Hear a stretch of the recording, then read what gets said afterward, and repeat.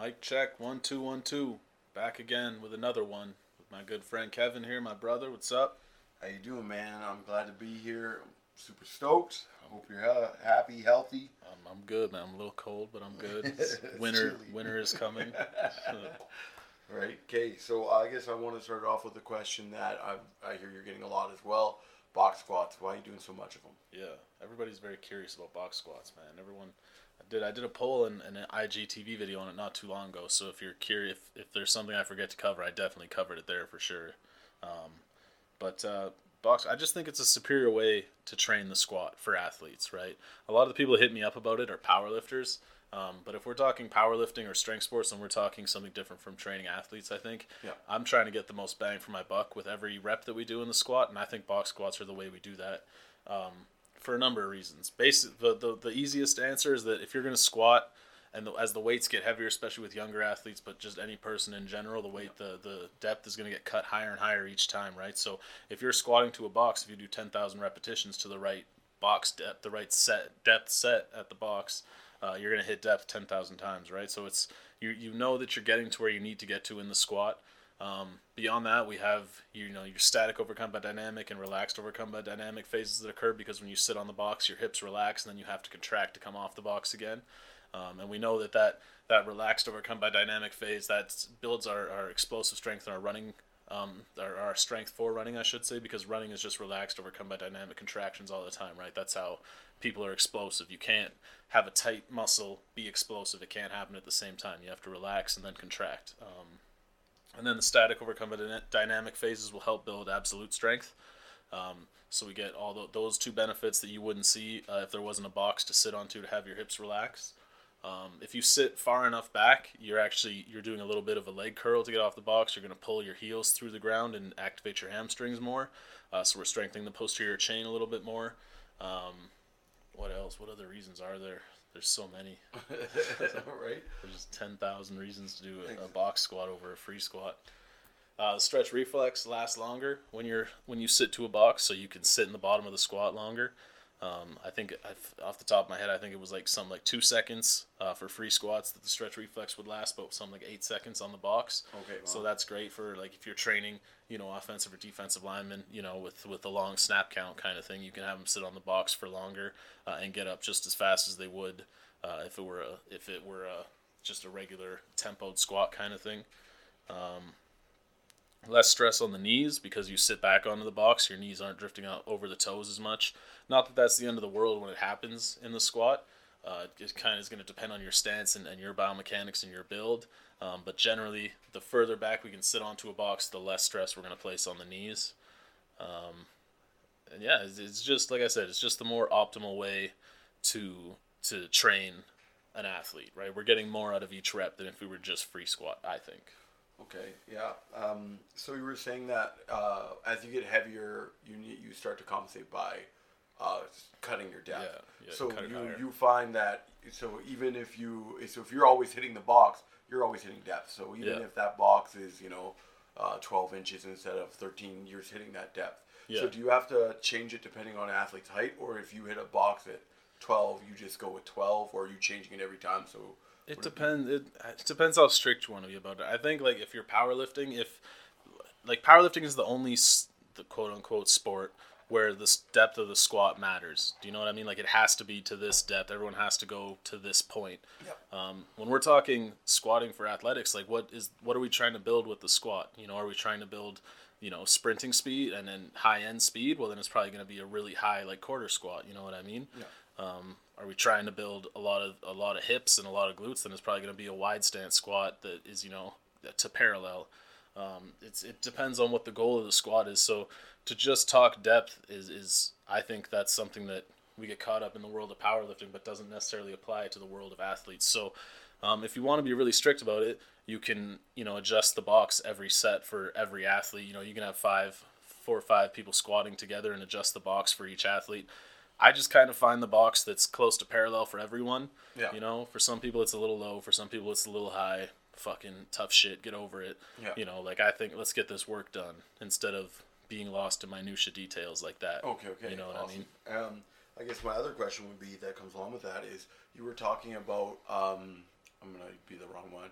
But you're talking about athletes who stay in a stance a long time. Yeah. Like that is talked about when we talk about sprinters a lot. Like if they hang out in that box too long, they can lose their strength. So you actually, with a box squat, can extend that period of time. Yeah, the stretch reflex will last longer in the muscle. So they tested at Westside. Louis had, I believe it was 700 or 800 pounds on his back, and he did a free squat, was able to stay at the bottom for 2 seconds and come back up with the same velocity as a regular tempo squat, where you just go down and come up. If he stayed in the bottom for more than 2 seconds, then the bar speed started to decrease. So they found that the stretch reflex had essentially ended at that point. Like you weren't able to control or hold that power any longer. It started to dissipate. Gotcha. Whereas sitting on a box with that same weight, Louis could sit for up to 8 seconds and come up at the same speed as if he were just squatting to the box kind of thing, at a normal tempo. So yeah, we know that the stretch reflex will last longer on the box, and you're able to be tight and explode out at that same velocity after a much, much longer pause, which is beneficial for like football training, long snap counts, you know what I mean? Yeah. Or like you said, sprinters, whatever. It'll translate to probably any sport. It's just the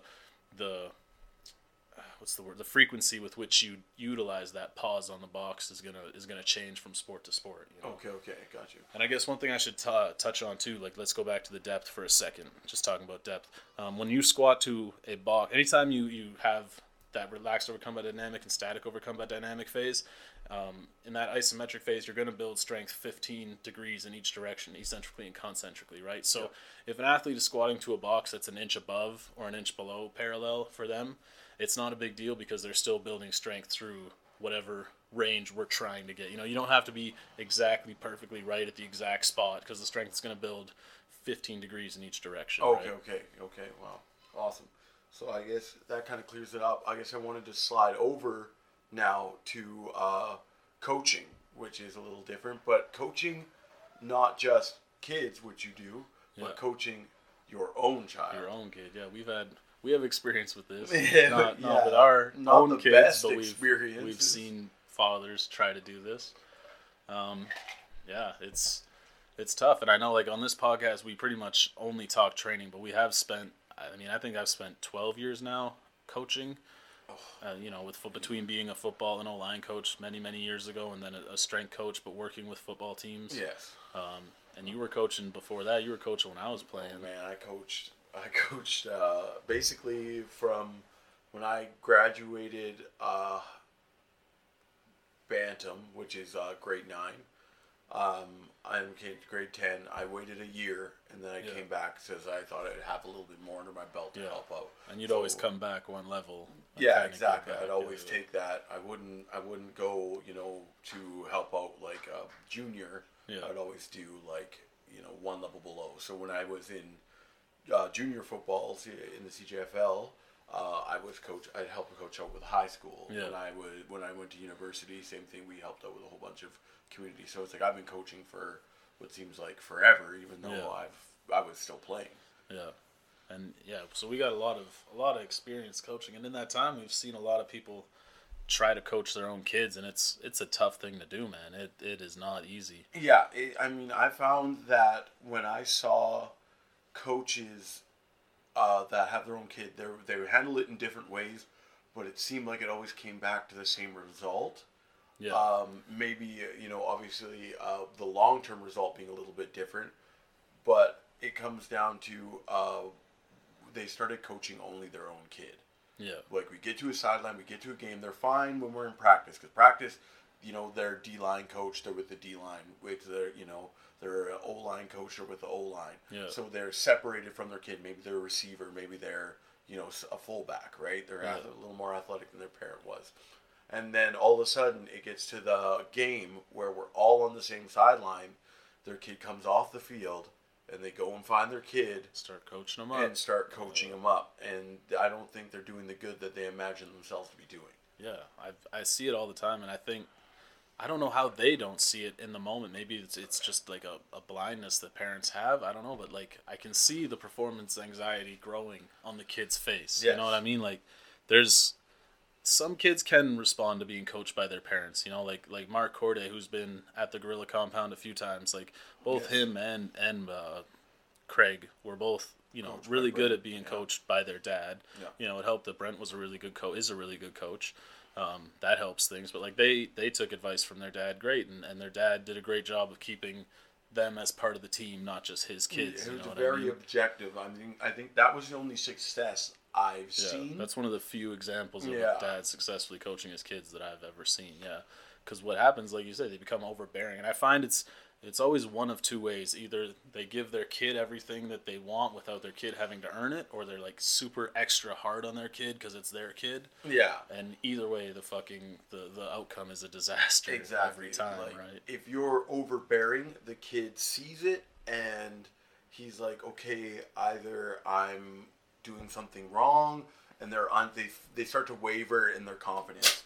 You know, my bad, dropping pens. Don't worry, we got a jar full of them. Boom. Like we've seen the kids, go from a really good athlete in practice, doing all the right things, to in a game, trying to do too much because they come to the sideline.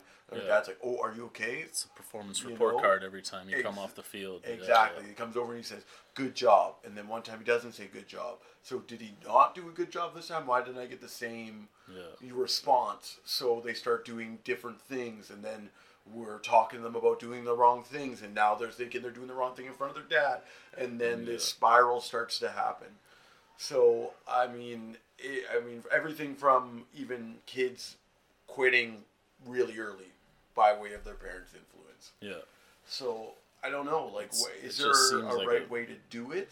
Yeah, it seems like a toxic thing. I don't know. I don't even have a kid, so I can't claim to know anything about it. You've had a kid for 8 months, 9 months now. Exactly. But even that, like, there's no way to tell is it possible to I mean, it is possible because, like we said, Brent did it, right? Yeah. It is possible, but it's probably a lot more work to do it that way. But I think, like, if I'm gonna be a father, I think it's worth it to do that extra work because I see the quality of coach. Like if you think of the average coach that and then realize that half the coaches out there are worse than that. You know what I mean? Like, right? So for me, I want my kid to have a great experience. Like I'm totally open to my kid having influences from other people. They should. That's how they grow as a person. You know what I mean? No. But we're gonna protect him from some of these people. Exactly. Some of these coaches out there. And I guess the tough part is like as a parent. I mean, right now I have my own. He's not in any sport at the moment. He's crying right now. You probably hear him. He's been crying all day. He's been crying all week. He's a grumpy baby. He's growing some teeth, man. He's unhappy. So he's like, he went, a seeing kid, I would imagine I would do what's best for the team. That's what I feel like you have to go to if you're going to be a coach. You have to be what's best for the team. Even if your kid is there, he is part of the team. Yeah. Therefore, you are doing the best for him because he is part of that team. Yeah. So if you are the head coach, you don't start your kid if there's a better kid. Yeah. If your kid is, the best kid on the team, you make sure that he's not taking every single rep on every single position because him being exhausted, in the second quarter is not the best thing for the team. That's a football example, I guess. We're going to quarters, halves. Yeah, if you're, in soccer, whatever it may be, you have to make sure that you're doing what's best for the team, and that means not putting everything in your kid's basket because the reality of it is if they are a good player in whatever sport they are, they will be found. So you don't need them to be on the pitch, on the court, on the field, or the ice every single second of the game. Exactly. Yeah. Or her, because it's 2018. Or her, 100%. That's my bad story. I'm thinking my son. Yeah, so. No, it's like, I'm busting your balls. I think at the end of the day, I think neither of us are really much of an authority on this because you're a new dad and I'm not a dad. I'm barely a responsible adult for my new dad. But there is a great resource that I know of called Proactive Coaching on Facebook. Yes. So if you're out there listening to this and you're coaching your kid or you want to coach your kid, I would start there. They have a ton of great content. Everything they've ever put out has been helpful to me as a coach. Yeah, I purchased a fair amount of their booklets. They're small reads. Some of them are meant to be given to the player. They deal with a whole bunch of things like building trust or how to be a leader from a player's perspective, from a coach's perspective. Yeah. So I think anybody in the coaching field should look into that page specifically. But if you're looking for information on coaching your own kid, definitely reach out to them. Start there. That'd be the best That'd be place the best to place start. to start. Yeah, for sure. Okay. Something I want to bring up, because I'm being, the social media started to take off, especially Instagram. I've been told that I'm killing the content on there. I get a lot of positive feedback, which is awesome. I'm glad I can provide value. But I get a lot of people in the DMs asking me questions where the answers are very easily findable. Do you know what I mean? I need you to do a little bit of research. I'm totally into answering questions. That's great. I'll answer any questions you have. What I won't do is answer the same question 1,000 times. So I need you to look through my IGTV. I need you to scroll through my feed for a minute. I need, I mean? Put a little bit of work. Help yourself so that I can help you. Yeah, 100%. And I feel like the little bit of problem solving is good for you as well. Take that time. If he didn't answer that question, then you have a great question.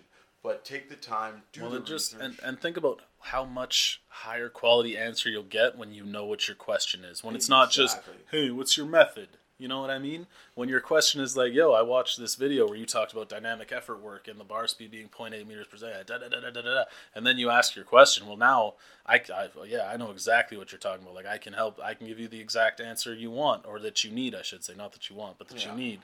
Or I can be like, yeah, I understand what you're saying. That's not my specialty. That's not my area. You know what I mean? Instead of going back and forth for 4 days in DMs trying to decipher what it is you're trying to find out, just do a little bit of research. Put a little bit of effort in. You know what I mean? I'm totally open to helping, but you got to help yourself a little bit as well.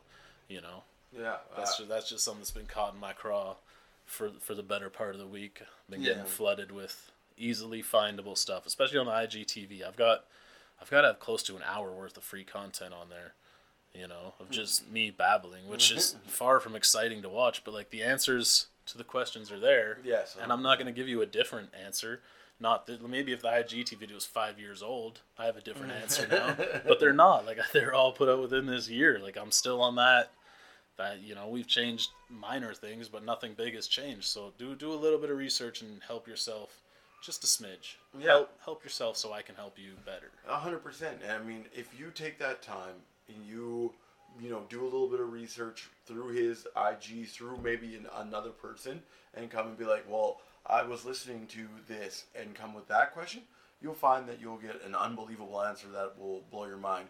But also, don't think that because you listen to some person who does online training and come over here and be like, my friend does online training, you still ain't getting it. No matter who you are. You could. I couldn't even ask for online training. Motherfuckers keep asking. I wouldn't train my mother online. Right? She's got to come to the gym if she wants to get that work. 100%. I'm not. So I got this question the other day, and I summed it up in a way that in the moment I felt like that was like the cockiest, most arrogant way. What I said was like, I put too much of myself in the programming to just give it away for free. It'd be like letting someone see a masterpiece before you finish it. Yeah. Which on the surface kind of seems like an arrogant thing to say about my programming. I'm not saying that I have the greatest programming of all time. I'm just saying, to me, it's art, and to me, it's my creation, and to me, it's not complete until the workout is done. Like, that's when I add the finishing touches to the quote-unquote masterpiece that I created. You know what I mean? So for me to just give you that program to give you that piece of art that I created before it's finished for you to interpret is a fucking nightmare. Like, it makes my head want to explode just thinking about it. I don't want to give you that, you know? Like, I don't want to give you that to interpret. It's not yours. Yeah. It's not. After I make it and I post it, now it's yours. Interpret it how you want, and let's discuss. Yeah. But up until that moment, because there's a lot of times I'll program something, and in the middle of doing it, I don't like this. No, we're switching this for this, Yeah. But I can't do that if you're not in the gym in front of my face doing the exercise. Yes. Exactly. And that's why it's not. I swear I'm not trying to be difficult. I just can't bring myself to do it mentally. My fucking head would explode. And I feel like, understand that passion. If you're listening to everything he's saying online and whatnot, absolutely do not ask for online training. Like, just don't. Like, know that he wants you to be the best you can be, but online training is not where you're going to get it here. Yeah. But just come to the gym. Yeah. If you come to the gym, I promise you'll get great training. Yeah. I'll take care of you, but I'm not going to do it from halfway around the world. All right. Let's wrap up. Hip-hop. Okay. What you listening to right now? What you rocking? Okay, I was stumbling through the YouTubes and I went back to iTunes after that, and I stumbled onto Lil Wayne, his new album. I don't know why I haven't listened to it yet. I still haven't. I downloaded it. I haven't listened to it. I didn't even download it yet. So I just was listening to the top chart thing, and then I flipped over to new music, and it went to the Kendrick Lamar song he has featured on there, Mona Lisa. And wow. Kendrick's on Lil Wayne's album? Yeah. Oh, that's good. Right? I was quite surprised on how much, number one, it sounded like the Carter. Like, it's still in that universe old school of sound. music. Yeah. You know, so number one, I was like, ooh, like, there's that sound that I like. And then Kendrick comes in, and he's just like, it's just wild. It's weird. It's so good. I'm going to have to listen to the album now because of that. It was pretty awesome. I haven't listened. It's a monumental thing in hip hop for him to drop Carter 5. Yeah. But I've never listened to Wayne. And when Wayne was popular, when he was coming up, I was big in hip hop when he was coming up, and then when he became the biggest thing in the world, was when I became sick of hip hop. And it's not in the moment I blamed it on him, but now I look back and I'm like, oh, it's not like I can see the talent and I can appreciate the talent now. At the time, I was just a judgmental fucking 16-year-old, you know. I was like, this is commercial bullshit, you know. But so I see the talent, but it's just Lil Wayne was just never that big of a thing to me. Yeah. You know, like if 50 Cent puts out an album, I'll listen to that right now. Like if he put it out now, I'm having finished in an hour, you know, because I love 50. But Wayne was just not. He's talented. I like some of his shit, but I don't know if I'm ever gonna listen to Carter 5. I keep meaning to every day, but I never do. Yeah, I've heard good things about it. Yeah, I mean, I think the Carter. Was it? I listened to the Carter 3 or whatever it was. I think it was 3, and it was like my introduction to hip hop was through the mainstream. Yeah. Like I never really listened to like underground hip hop. Like I grew up with my grandmother in a small town called Trail, BC. Yeah. Like white everywhere, white everything. I listened to like NSYNC and everything like that. Yep. Like that's how I grew up. So when I finally got introduced to it, it was to the Kanye's what was it? Like Kanye's like big first album, College Dropout. Yeah. And then Classic. and then like slowly but surely it came up, and then it was the Carter 3, and I was like, wow, like this is like I listened to like mainstream stuff. I like at that point, and that was one of those ones that I found that it was a little deeper, like along with Kanye's College Dropout than like some of the other like pop, hip hop type music. And I was trying to think of who would have been big at that time. Eminem was. Eminem. I listened to M as well. Like they were like. But when I was listening to M, I couldn't buy the album. My grandmother won't let me buy it either. So like I only heard like the stuff that was on the radio. So I only heard the stuff that was like the pop side, the pop Slim side Shady of it. stand yeah, up. Please stand up. Like I heard all that. Yeah. So to me, like hip hop was always so different. So now when I listen to it, it's crazy to hear like that old school with now the Kendrick Lamar, which is like this wild, deep, intricate lyricist to go with it. It's really good. Yeah. I enjoy it quite a lot. Isn't it weird that we're calling Lil Wayne old school? Yeah. That's what a bizarre fucking world we live in now. Yeah, I mean, it's been a while though. It has, but he's got Lil in his name. At 15. He's still got Lil in his name. He shot himself in his apartment at like 15 years old. He was younger. He was like 10, wasn't he? I feel like he was like, oh, he might have been younger. He might have been like 13 or something. Like he was too young to even. But that was when I started getting into metal. Right around that age, when Wayne got big, is when I started listening to metal. Oh, okay, yeah. And that's when that passion was born for me. But I don't know. I'll get around to it maybe. Okay. You know what I am listening to though is Vinnie Paz's new album. Yeah. The Pain Collector. Fucking fire. It's a welcome return to old form for Vinnie. You know, he's been experimenting with some new stuff. He quit drinking recently, which is great. You know, all the power to him for that. Since he quit drinking, he writes every other day, so he just has endless material. Yeah. So he's been experimenting with different stuff, and it's been, you know, a lot of it was good, some of it was okay. The last album was I liked it, but there were a few songs where I could see he was outside of his zone, the reason that I listened to him. and so I wasn't really feeling some of those songs. But this new one is back to the classic Vinny, the stuff that I fell in love with. So if you're an underground hip hop fan, you like real lyrical hip hop and real brutal punch you in the face rap, get that new Pain Collector from Vinny Paz for sure. There we go. There we go. An endorsement is always when it comes to Vinny from you. Yeah. That's my guy. All right, Kev. That's it for today. I appreciate you. Yeah, thanks for having me on again, and I'm glad I got to put this out on my social media as well. You know, check it out. I'm Dr. Dreadnought on Instagram. Check it out. Yeah. You know, I'm out there trying to make some noise. So give him a follow. You already follow me on everything. Exactly right.